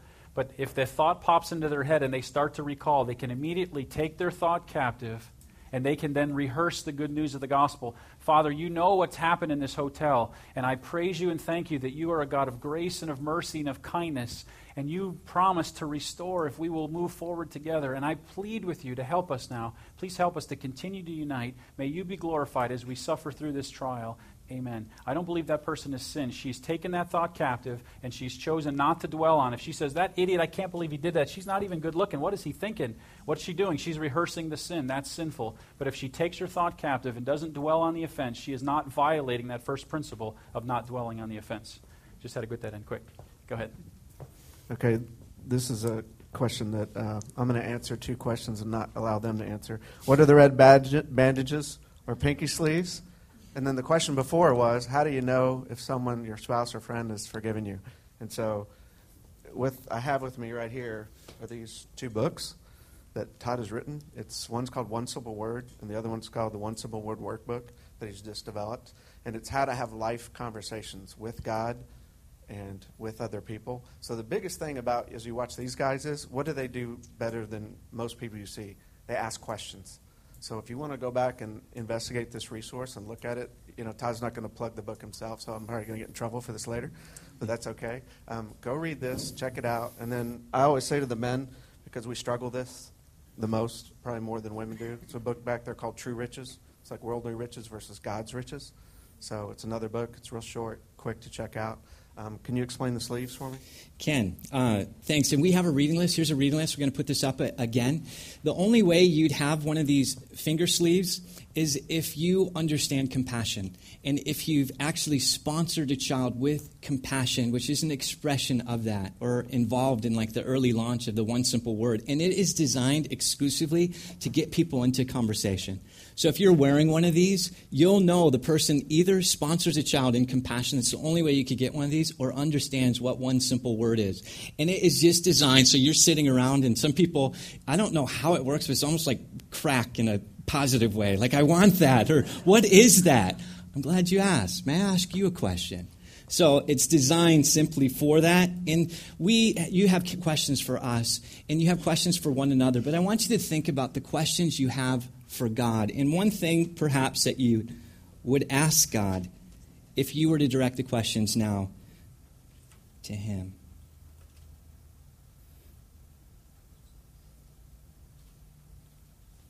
And this has audio on it. Let me try this again.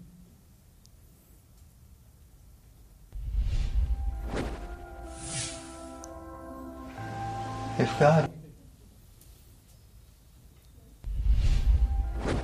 There we go. If God were sitting here with us today, what one thing would you want to ask Him about?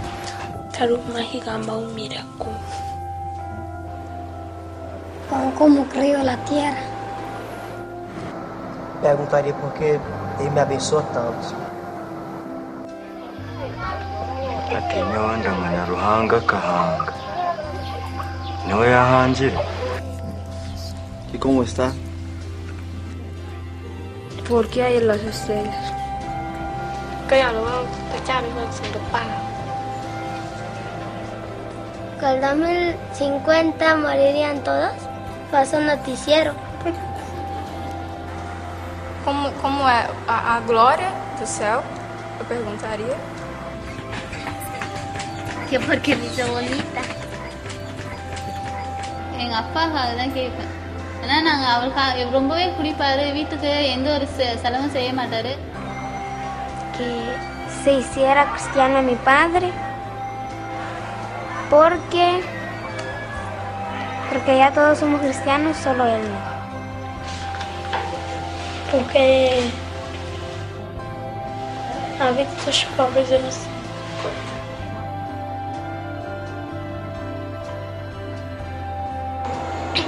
eres lo único para mí. Si estuviera aquí conmigo, pues que es así, abrazarlo y todo.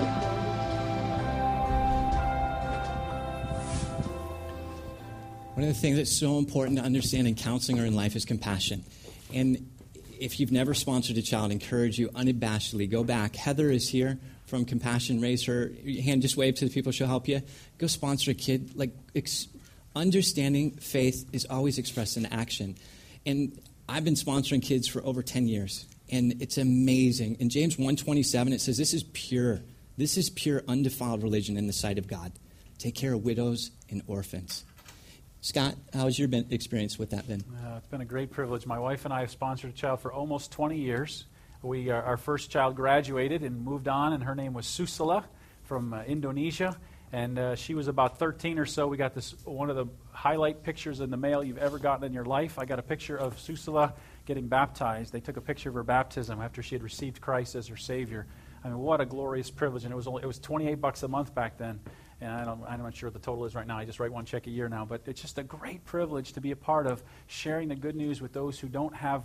We are the richest nation on the earth that's ever lived. And to give just a little is not that much. And I would plead with you and encourage you. It is a great experience and a great blessing. And a unique privilege you have is you get a finger sleeve if you sponsor a child back there. So we're going to take a 5-minute break. Go visit Heather. Go look back there. And then we have kind of a bonus section for you just to go through. Also, Jack and Jared are passing out evaluations. In the break, just go ahead and do a quick evaluation. Watermark appreciates this to give feedback for the session and what worked, what didn't. So take time to that. Go see Heather in back, sponsor a child, and you will get a finger sleeve. Jack and Jared will be back there too. We know there's some people in back, and you're still kind of settling in, and I love seeing the compassion table full back there. So if you didn't have the opportunity, just go back, take a look, pray on it. This isn't anything. The blessing will be yours. In Acts 20, verse 35, it says, it is more blessed to give than it is to receive. You'll see, we're all orphans and grafted in. I'm not Jewish, and maybe some people, we've been engrafted. We've been adopted into the family of God in people's lives. Compassion is unique, too. They do it exclusively in the name of Jesus. It's not because they're good people or anything else. It's exclusively in the name of Jesus, and they don't compromise on that, which is even so sweet, because people get saved in the name that's above every name from our Lord. So we kind of, Scott, you had some questions that we want to hit and just explore here. Yeah, do you have any tips like on scripture memory, or how can we learn scripture so we can apply it in a counseling conversation? I like that. Go ahead, start, Scott. I'm going to pull something up for him. All right. I would just encourage you. I don't think I'm on. Good. Sorry about that. I would encourage you to think of it this way. I am not a smart guy. I'm really pretty average. I really mean that. And I have spent 5 minutes a day, many days, to memorize, and I'm really slow at it. But once I got it, I got it. And so I'd encourage you, 5 minutes a day, every day, when I read the scriptures and I think, oh, that's a cool verse, or that's encouraging, or oh, I know someone who struggles with that, or oh, I struggle with that. I write it down on a piece of paper, draw a line down the middle of the page. I write the reference on one side, line down the page, and write the scripture out on the other side. And then I just work through those sheets. I've got page after page after page of sheets. And if you spend 5 minutes a day, every day, you'll have a verse memorized in a week. If you do that for a year, that's 52 verses. You do that for 10 years, that's 500. It's very simple. 5 minutes a day. I don't carry cards. Some people like cards, and I don't do that. That's fine if people do, but I don't. I spend 5 minutes a day, and that's it. And then I close it, and I try to think about it throughout the day, and I just memorize one phrase at a time. For God so loved the world, for God so loved the world, for God so loved the world. That's Monday. For God so loved the world that He gave, for God so loved the world that He gave, for God so loved the world that He gave. That's Tuesday. I say that for 5 minutes. When you do that for 5 minutes, it's not that hard. It's just a process of would you diligently, faithfully, because it reaps such great reward. Jesus was tempted. What did Jesus do when He was tempted in Matthew chapter 4? He quoted Scripture. This is the Son of God. It just blows your mind. And how much more do we need to know Scripture when we're tempted and then to help others when they're tempted? I plead with you, I urge you, 5 minutes a day. And then we would add, and I did not do this at the time, but do it with people. It would absolutely magnify and grow your opportunity. We have memorized, for example, Psalm 23 as a family, so that's some family worship stuff we've done, and a few other scriptures we've memorized together as a family. It's a great way to do it. But have a discipleship, accountability with other people, 5 minutes a day, every day, and don't stop. And you'll be amazed how many verses you can have memorized for God's help, for God's glory. It's such a good question, and even this would be a topic I'd select to choose a whole day on, because many times what happens is, and this is me talking, memorization usually equals regurgitation. There's a lot of times people will know like passage and verse, and just like, for example, John 14:6, I am the way, the... Who is Jesus talking to? Most people don't know. And you think about just the regurgitation of a passage. That's one, John 3:16, and that one, probably one of the most quoted passages. But you ask, who was Jesus talking to? And you get the blank look. And not to embarrass anyone, but by the way, he was talking to Thomas. And that's where we get doubting Thomas. Thomas later went on to be a missionary in India. India is a place of polytheism. Of all messages you think Thomas needed to hear, with certitude and confidence, I am the way, Thomas. I am the truth. I am the life. No one comes to the Father except through me. Meditation equals transformation. Just meditating as Scott's doing, it equals transformation. There's a big jump from knowing and doing. And again, this is a whole day seminar to go through. In some ways, we've saved the best for last, even just sharing that with you, because a lot of times people will want things and we want it too quick. You have to meditate. Almost like, I love chicken wings. And when you get like some good chicken wings, right? You'll just chew on that bone. You'll like gnaw on it. You'll just really get that thing dry. And it's like, it's empty. That's the same thing with Scripture. You're just chewing on it. You're gnawing on it. And then that bone is clean afterwards. And so that's really a secret too. It's not a secret, but in Psalm 145, how's that go, Scott? On the glorious splendor of his majesty and on his wondrous works we will meditate. Psalm 145, verse 5. When you look through in Joshua 1, as well as don't let the book of law, meditate. Meditation as a Christian, in Eastern philosophy, is the emptying of self. Christian meditation is actually the infusion, the inner dwelling. When he writes in Colossians 3:16, let the word of Christ dwell, tabernacle, like set up residence in you so you can teach. You can counsel, admonish is the next word. By the way, I have a friend, and this is such a wonderful thing to do with family. He brings coloring sheets, and he has grown men that are doctors, attorneys, coloring. And they're memorizing verses with their kids, and they're doing it in community. So if you want a way to meditate and trace and color, this works. Would you agree, Scott? Amen. Oh, I don't color because I'm a man. But I make my guys do it. The real quick story behind that is a guy was having trouble memorizing Scripture, and so he said he couldn't do it because he didn't have time, and he didn't have time because he worked so much, and then he didn't have time to spend with his kids. So I gave him a sheet to take home, and his daughter colors every night because I knew, and then so they started coloring together. Well, now his daughter comes to him and says, hey, Daddy, what's the verse for this week? So now he's memorizing 52 verses a year. And we want to wrap up just even blessing you guys. You came to a section, a workshop on how to counsel from the Scriptures and what to do and what not to do. I'm curious of your takeaway, and even if there's a burning question that you have. Scott, do you want to, any takeaways from, just raise your hand too, and what did you learn from even just this morning's time? What will your takeaway be? Don't be shy.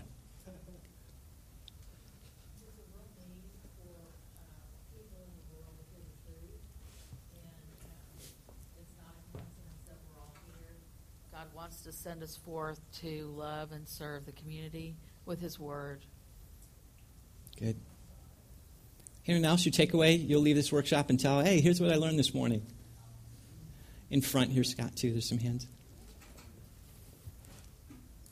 I was just going to say, looking at the person's face, I don't think I do that at all. And that was a really good point to watch their face, read people, and then just be aware because there's so much you can catch just from seeing their facial expressions. Good. Monty and... Well, mine was lead with compassion, not judgment. Mm-hmm. Amen. Is there one question someone asked? There's a question to avoid when you're counseling? I would say most definitely. And that is Scott's hinting at, in one simple word, there's 4 chapters. There's 4 chapters. In the first one, it has Jesus' most frequently asked question. The second has the first question ever asked. It's the first question ever recorded in history. And the third chapter is one question to avoid. So I'd encourage you to read the book because it gives an apologetic about you want to avoid this or be very careful with it in regard to the counseling session. And the reason I really said that was, even with the case that came up there, the first thing that came to a lot of people's mind was, why did you do this? Which would be the opposite of what they're teaching with compassion. And that's usually condemnation, or you're entering into the door with that question.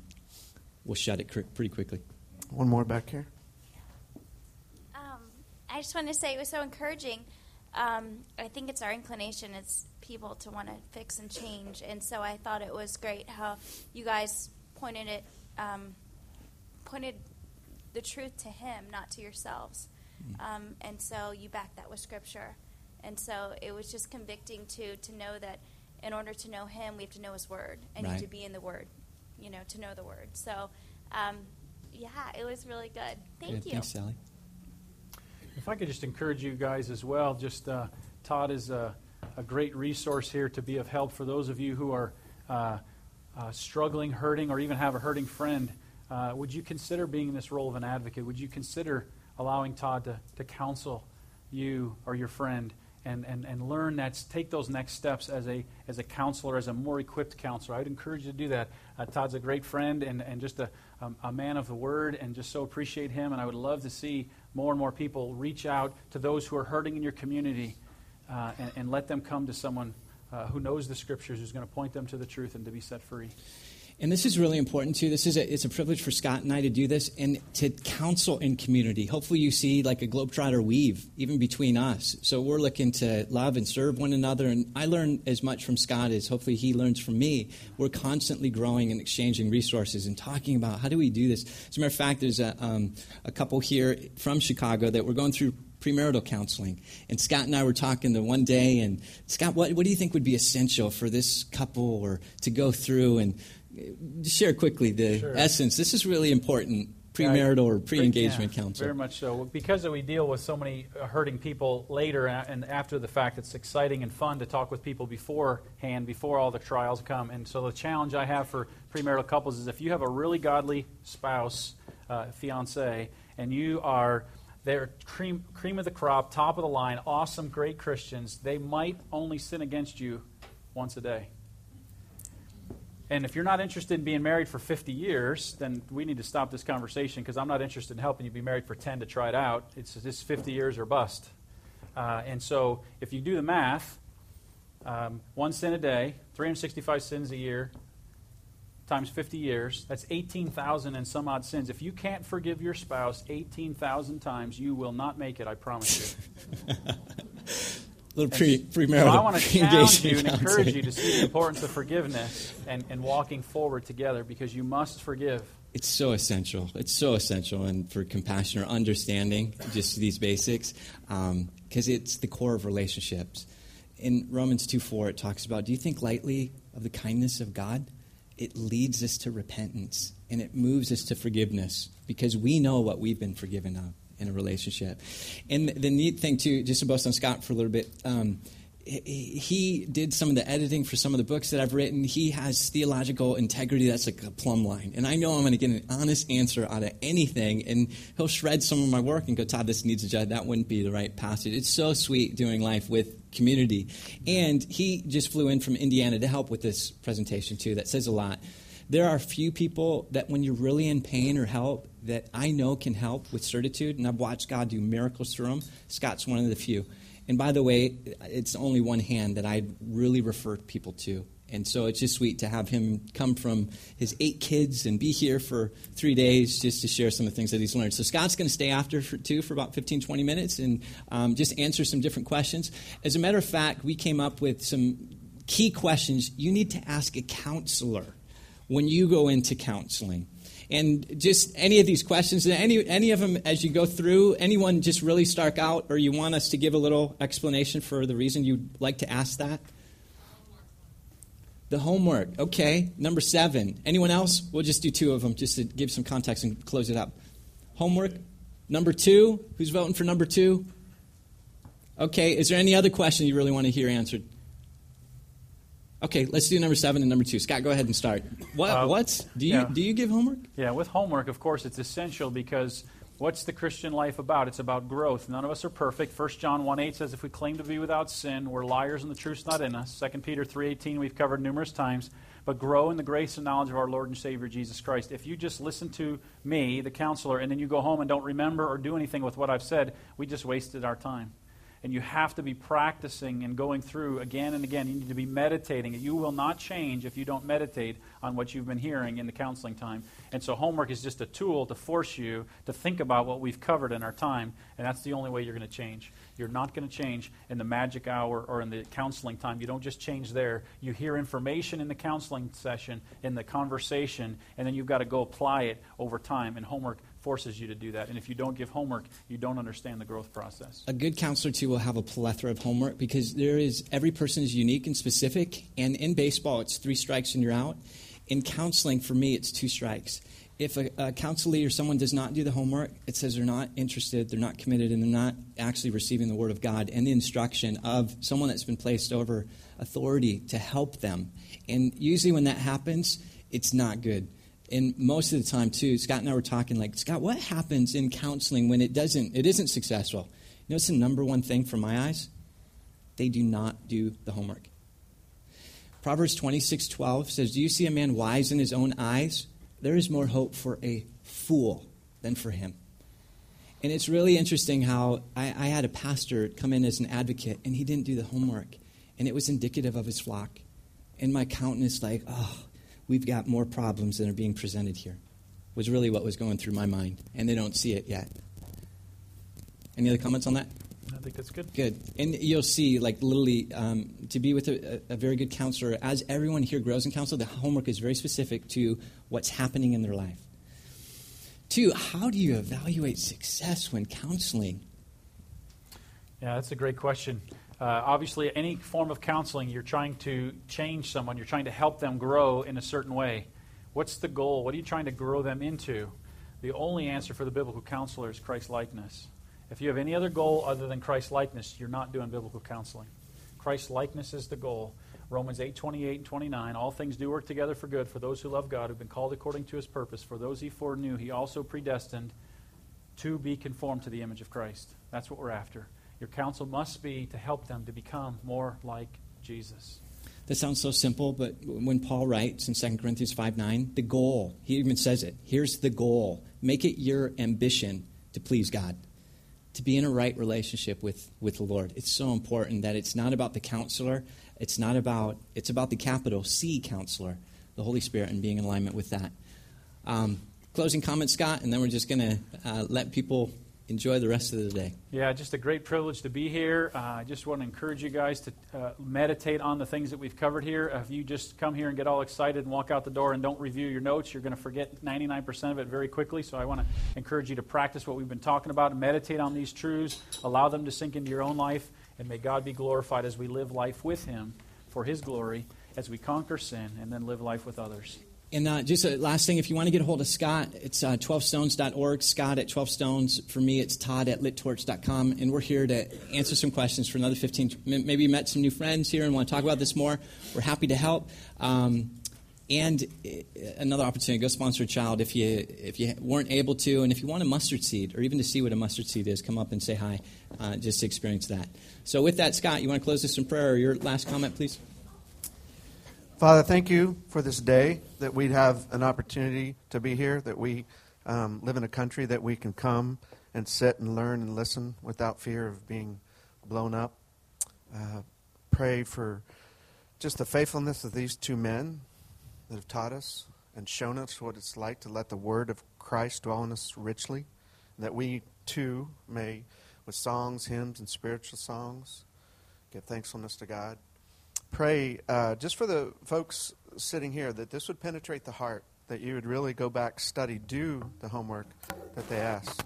Learn, listen, meditate on Scripture. Isaiah 54 says, I have been given an instructed tongue, or a tongue of the disciples, which is a learner, to know the word that sustains the weary. He awakens me morning by morning. He awakens me like as if one being taught. I pray that we would all stir in our hearts a desire to grow in the grace and truth of our Lord Jesus Christ. All this in His Son's name. Amen.